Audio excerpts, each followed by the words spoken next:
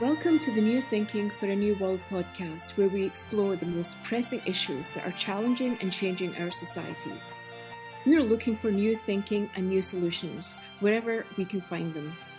Listen as host Alan Stoga, the Tallberg Foundation's chairman, challenges his guests for analysis, ideas, and actions. Together we can help make our world at least a little bit better.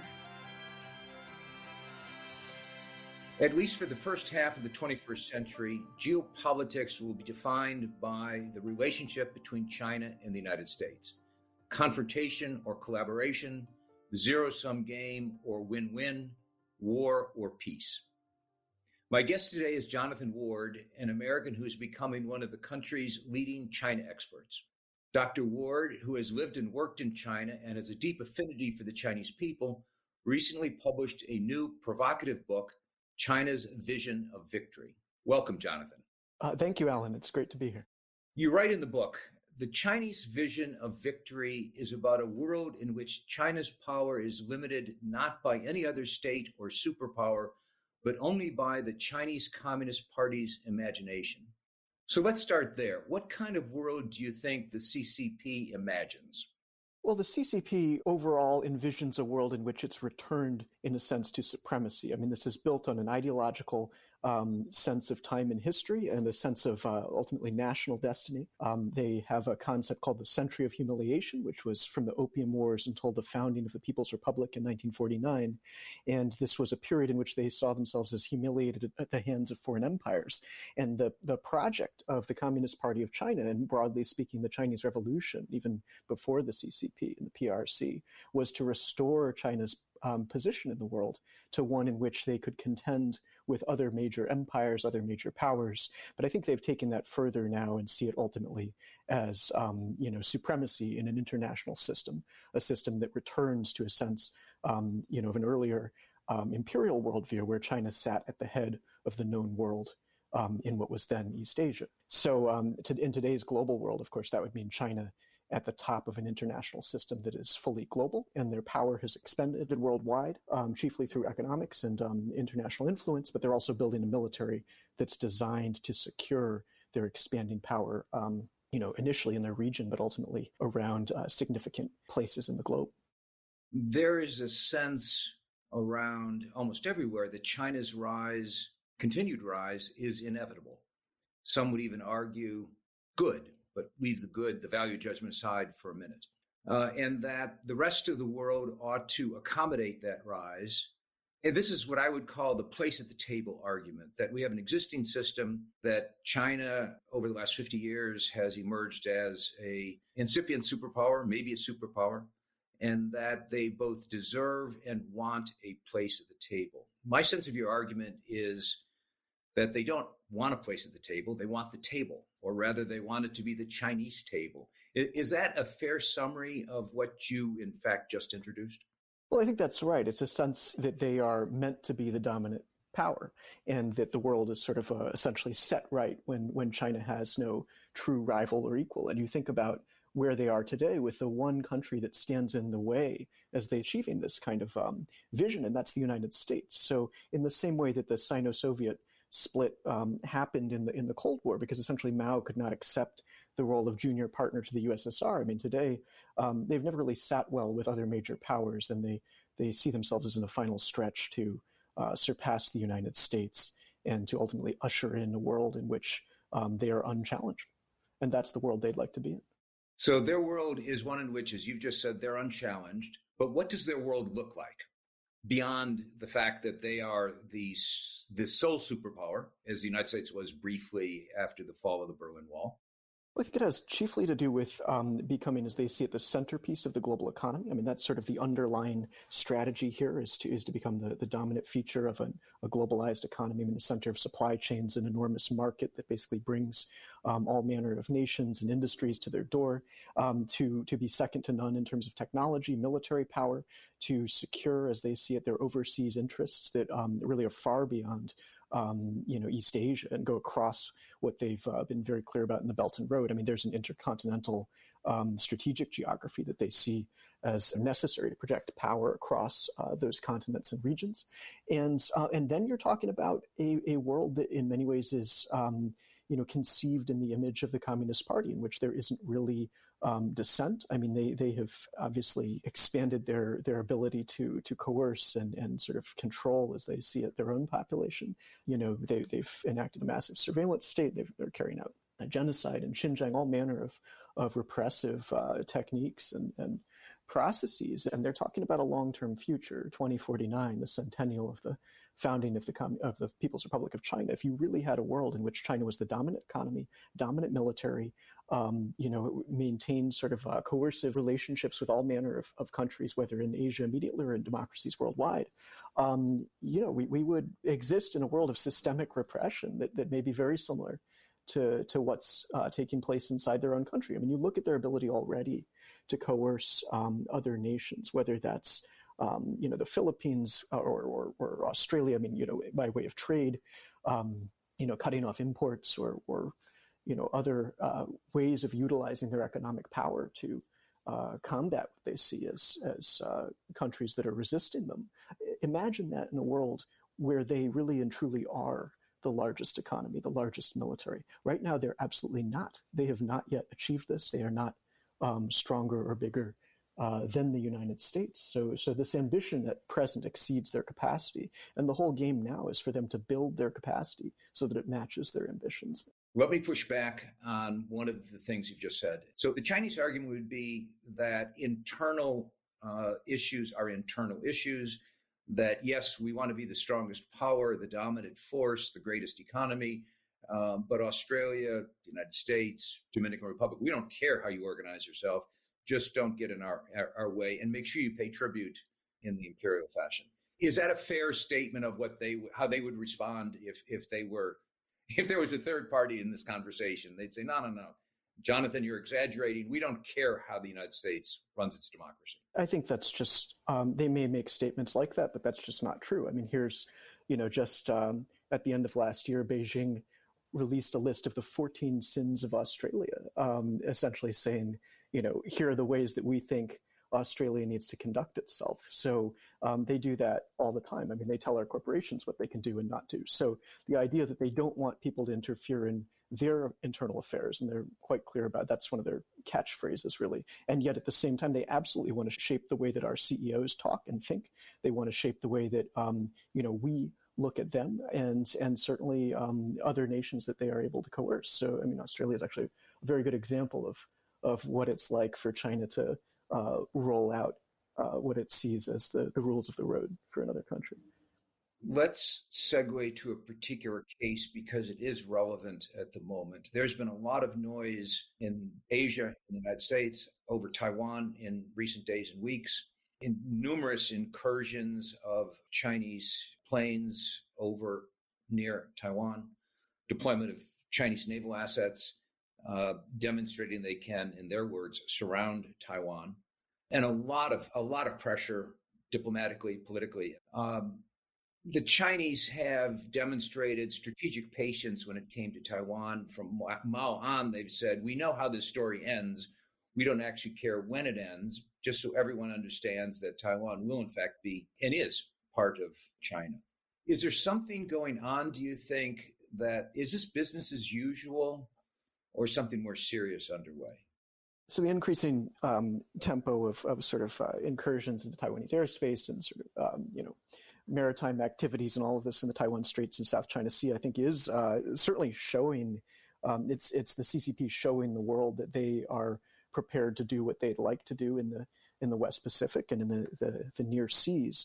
But the Taiwan issue is certainly one of the core aims for the Communist Party to eventually, as they see it, reunify Taiwan with the mainland. And part of that has a lot to do with the broader military geography of the Pacific. I mean, what they'd like to attain by having a kind of unsinkable aircraft carrier right there. It gives them open access to the Pacific and even more importantly to the Indian Ocean, where so much of their oil and energy and major trade routes come through that region. So it positions them for the broader intercontinental geography that they seek to hold sway over, which is that of the Belt and Road, and at the same time it's an ideological goal that's existed for so long, since the Chinese Civil War, really. So I think what we're seeing at the moment is part of a broader feature of China's diplomacy, where they are saying to the United States that we're ready for this rivalry. I mean, essentially the gloves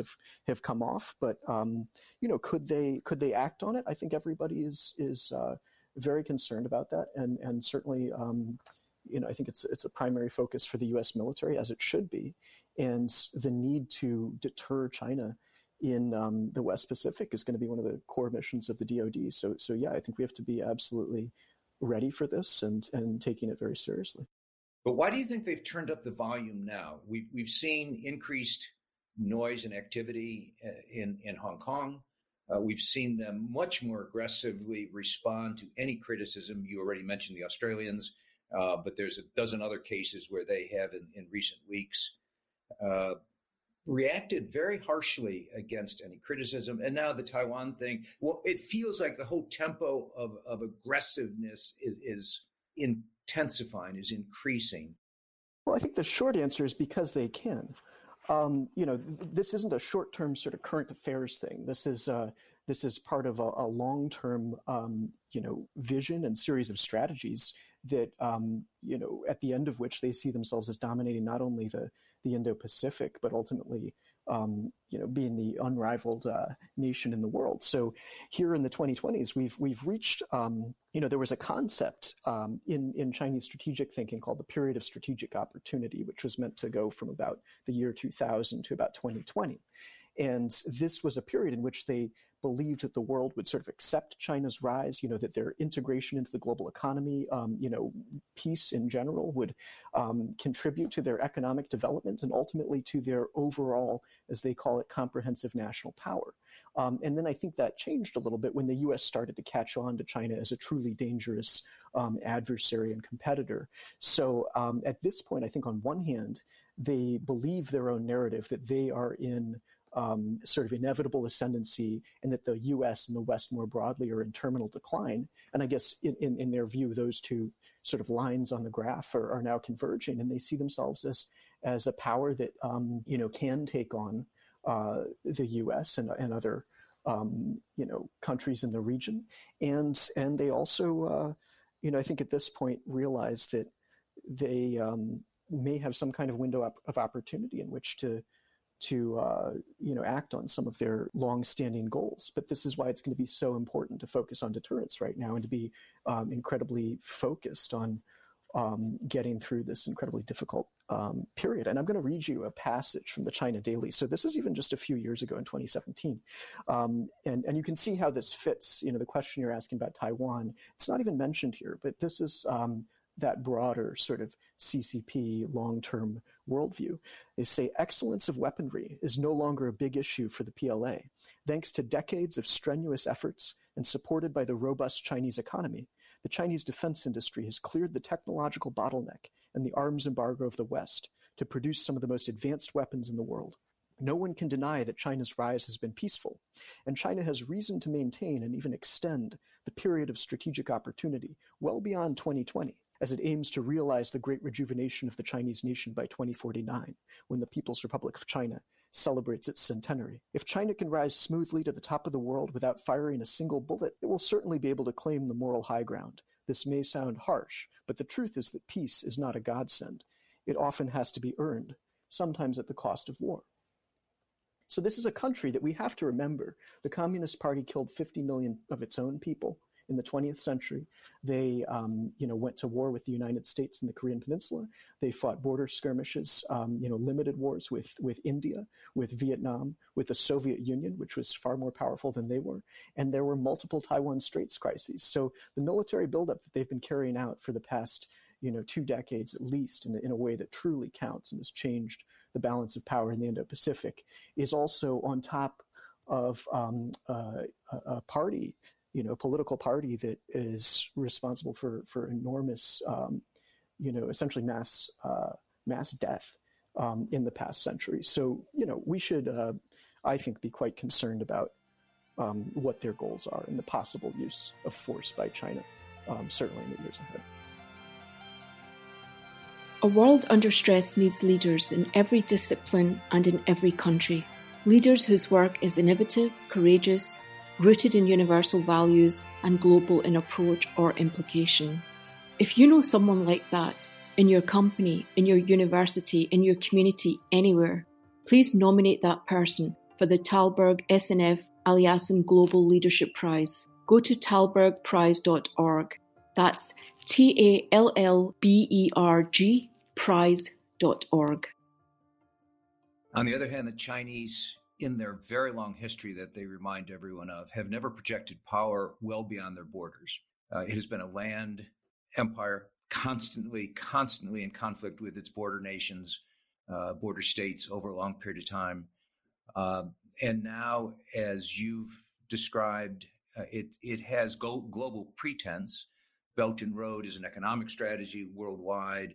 Do you think China is really capable at this time of a global strategy, or are they like many empires in danger of overreach? Well, I think let's start with the first statement about China never projecting power. I mean, let's look at the borders of China, because you're talking essentially about a series of formerly independent states.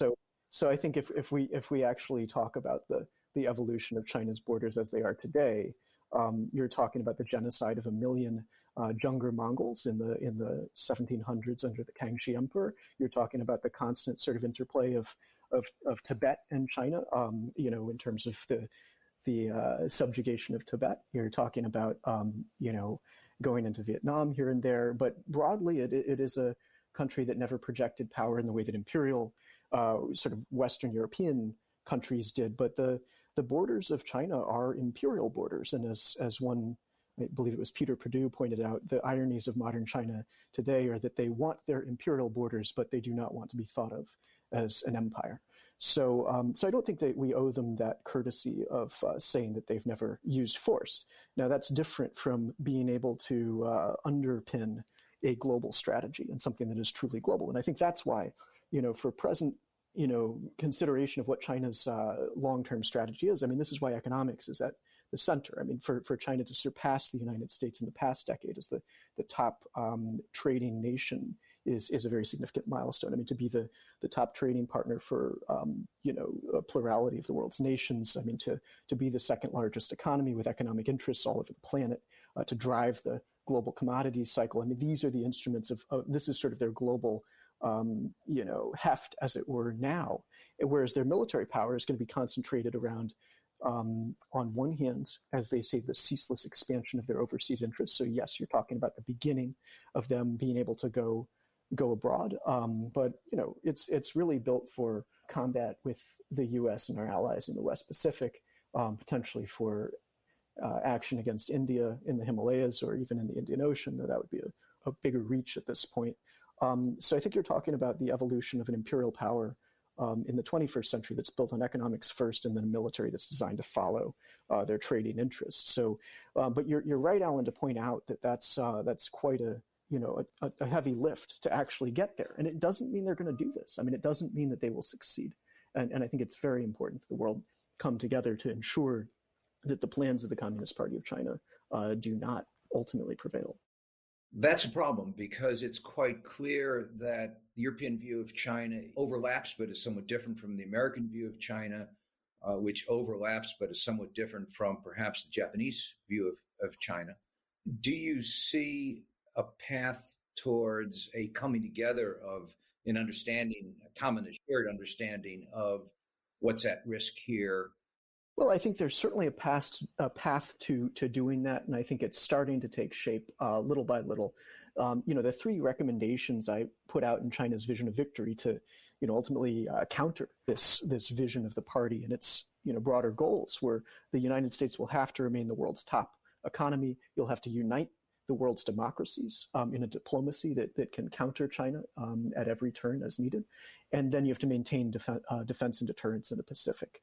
So, I think that we're seeing at least a couple of those things start to move forward a little bit. And as to Europeans, Europe's view of China, I mean, this is certainly, I think, the question on which the free world's diplomacy turns. I mean, we have to be united with Europe in a sense of what China's really about. I think Britain has started to see the differences here. I mean, their latest defense review has given sort of a new importance to the Pacific. The events that you've mentioned, I think, have had an effect. For example, consolidating control over Hong Kong. I mean, that certainly rattled, I think, many in Europe and certainly in Britain. The sanctioning of European MEPs, just in the wake of the investment deal, getting on the table. I mean, that's going to have a counter. There'll be blowback to that, no doubt. And I think you're starting to see, differences in the parliaments. I mean, in the Bundestag, you've got certainly another generation of parliamentarians that do care about the human rights issues and do care about the genocide taking shape in Xinjiang. And ultimately, for Europe to understand China through the lens of security and human rights is going to be essential. And we're going to have to be building our economic relations among our fellow democracies in an alliance-based trading system. I mean, that's what we really need worldwide to integrate Asia, Europe, North America into an alliance-based trading system so that our economies can prosper, even as we have to take harsher measures against China on human rights grounds and security grounds and otherwise. That is an excellent point, because you make the point in your book, and you've made the point again today, that China has a multifaceted strategy, which is at the core based on economics. And if we were having this conversation 2 or 3 years ago, there would have been a question as to whether or not we could decouple not just the United States economy and the Chinese economy, but the Western economies from the Chinese economy. Clearly, perhaps not intended, one unintended consequence of the Trump administration is we've discovered you can indeed decouple. Another consequence of the pandemic, perhaps, has been you can decouple. But clearly, that is at enormous cost. We're in a period where the friction is rising. You can sort of smell the friction starting to burn a little bit. But are we at the point of a break? And if so, how do we manage that break?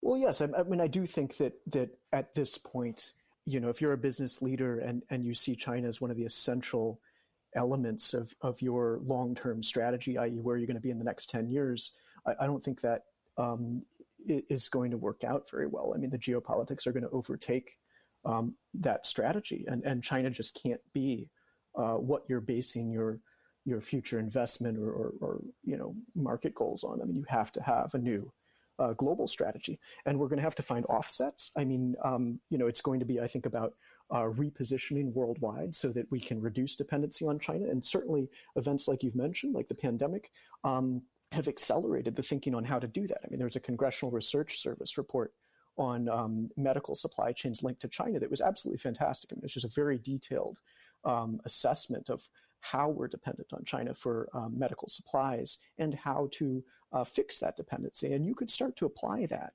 to a whole range of strategic industries. And I think that's why a new American industrial policy is going to be essential. I mean, coordinating industrial policy with other free countries in Europe, in Asia, in India. I mean, you're going to have to rebuild a new form of globalization that is built on the world's democracies and builds away from the autocracies, from Russia, China, and Iran. And this happens every few generations, and we're going to have to prepare for it by, looking to find growth among the other democracies. And the other thing is, I think we have to understand there's a natural decoupling that's going to happen, because the other major economic update that's going to happen in this decade is, the Internet of Things and the digitization of all kinds of machinery and processes and, consumer appliances and you name it. And at the end of the day, our two operating systems just won't be compatible. And we're not going to be using Alibaba sort of smart refrigerators or Huawei smart cars anymore. You've seen the Communist Party has already called Tesla into question when it comes to their fear of American technology. So you're going to have the tech decoupling that I think is more than just technology. I mean, it's going to affect multiple industries. And with that, you wind up in a bifurcated world. So it's better for us to be investing now in what that bifurcation looks like. We're going to have to rebuild our ability to do manufacturing in North America and in Europe and other democracies as well. And ultimately to pave the way for a new divergence from China, where we can ultimately leave them behind economically, defund their military capabilities and essentially prevent their ambitions from coming to fruition. That's a dramatically different world than the one that we thought we were living in. Certainly over the last 30, 40 years, this move towards a globalized world, famously Tom Friedman's The World's Flat, we're all going to share the same operating systems. We're all going to share the same resources. The inevitable leveling of cultural differences, et cetera, et cetera. That's a naive version of what we have been living through. But indeed, we have built an entire global infrastructure, everything from the United Nations through the International Monetary Fund and the World Bank. Indeed, how banking works today. Everything is structured assuming that we would have this well-integrated, stable, sustainable world. And you've just said it's time to rethink that world. Well, I think that, on one hand, many of the institutions you've mentioned are certainly, predate the sort of Thomas Friedmanism and all of that, and serve their very important roles in a post-Second World War order and in the sort of so-called Pax Americana. But, I remember when my great uncle, who was involved with the OSS, gave me a copy of Thomas Friedman's The World is Flat when I was on my way after graduating from Columbia, where I did Russian and Chinese. I took the Trans-Siberian Railway from Moscow to Beijing, and he gave me this book, and he said, look, I don't understand this anymore. And a very experienced man, but he said, you read this book and you tell me what you think. And I read Thomas Friedman, The World is Flat, on my way on the 8-day train ride across Siberia.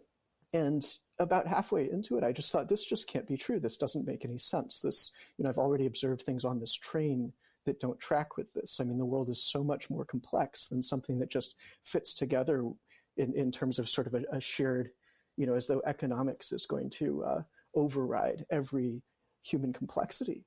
And then as I started to really dedicate myself to the study of languages and history, I thought what H.R. McMaster says frequently about this, about strategic narcissism, the idea that we, attribute to other nations or adversaries our own thinking. So it's almost as though when Americans put themselves in the shoes of Beijing, we put ourselves in the shoes of Beijing. We don't know how Beijing looks at the world. So I embarked on this very long-term study of a variety of different regions and languages. And it was very clear to me. I mean, several months after reading The World is Flat, I myself was in Xinjiang, and Tibet, hitchhiking with truck drivers and hiding from the Chinese army in these regions that we all know about today. And that in many ways are the source and the essence of the incompatibility of these systems. I mean, at the end of the day, a genocide in a region that the Communist Party calls the core area of the Belt and Road, which is their intercontinental vision, is simply not compatible with the values and institutions of the free and democratic world. And I think it's better off that we accept that and begin to rebuild in a way that can ultimately prevent the worst possibilities of that vision or of the clash of these systems. I mean, we're going to have to reinvigorate our own institutions and societies and prepare for a very long game. But it is one that we can win. I really do believe that. And we have to focus on economics, diplomacy, and defense. And if you get those three things right and you sustain that over a long-term period, I think we will come out of this just fine. There's an argument that we, the United States, we the West, aren't very good at strategy. That we're very good at managing in a crisis. We're very good at reacting to a situation and adjusting, but we're not very good at thinking where we'd like to be in 2049, to pick a date. The Chinese clearly are extremely good at that kind of thinking. It's what they do. Is it a fair competition? Well, I spent 10 years abroad before coming back to the United States to start my company and do my work on these subjects. And, so the country in a way that I'm learning most about now is my own country, America. And I just do think that there is this endless sort of source of renewal in this country. I mean, we do meet every challenge. That is what we do. It's our entire history. And, as I look back as a historian, I have my doctorate's in history essentially. And as I look back at American, the history of American foreign policy, I think there are incredible examples of strategic thinking. I think, the entire long-term strategy of containment was one of the most successful grand strategies in history, and it was sustained and executed over a 45-year period, essentially, passed from one administration to the next, innovated on, sort of adjusted, updated, and ultimately it led to, in the shadow of nuclear terror, it led to the peaceful conclusion of the Cold War with a global adversary that absolutely did seek world preeminence. And I just think there's an incredible, genius to America. It's just, there's nothing like it in the world. And once we apply ourselves to this problem, and once we're able to bring our allies and friends to this situation, I think it'll activate the best of our values and bring together the deepest reservoirs of our potential. And we can't forget, this is a country that's made up of everybody. I mean, that was the part that I found so exciting about spending all my years abroad as an American, was whether I was in the Middle East or China or India or Latin America. I mean, everybody would, tell me how they wanted to come to the United States and be a part of our future in our country. And I think that was a somewhat unique experience for an American millennial, to see that the world, many, many people of the world did think that our success counted, and they saw themselves as a part of it. So I just think that our opportunity to lead through this moment is extraordinary. And if we are able to maintain peace throughout this competition, focus on the real decisive turning points and the real sort of nature of the contest, I think it'll make us stronger, and it may even resolve some of the deep troubles that we are now experiencing at home. So I am optimistic about not only the United States, but the future of the free world, and all the great nations that are in it, from India to Japan to Australia to across Europe to many other nations, and certainly the rising nations in the emerging world, which all in the past century threw off various forms of imperialism and do not want to see that again. I mean, many of them understand what it would be like to be dominated by the People's Republic of China. And I think that presents an opportunity for an enormous counterpoint from the United States to lead in the emerging world, perhaps in ways that we have never done before. I mean, that was envisioned by Kennedy. He had a fascination with Asia and Africa and the independence movements, and saw that America could play an important role in that. But today we're going to have to do that through economics. Let me ask a last, probably unfair question. We live in a world where there's a lot of surprises. You actually have to wake up every day and see what happened, because things are happening that are out of the normal range of expectations. What would most surprise you? Wake up tomorrow, a week from tomorrow, what headline would most surprise you? It's a great question. There are a lot of headlines that wouldn't surprise me. That, when Xi Jinping made himself ruler for life, that wasn't a surprise. The things in Hong Kong weren't a surprise. The clashes on the Indian border weren't a surprise. Even action on Taiwan, it's in the cards. I mean, we all need to understand that that's a possibility. What would really and truly surprise me?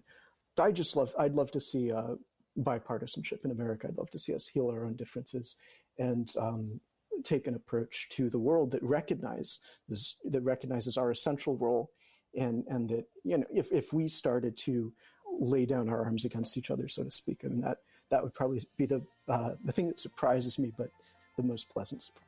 It would be a pleasant surprise. Unfortunately, that we both agree it would be a surprise probably tells us that it's not the most likely thing that we'll read, but who knows?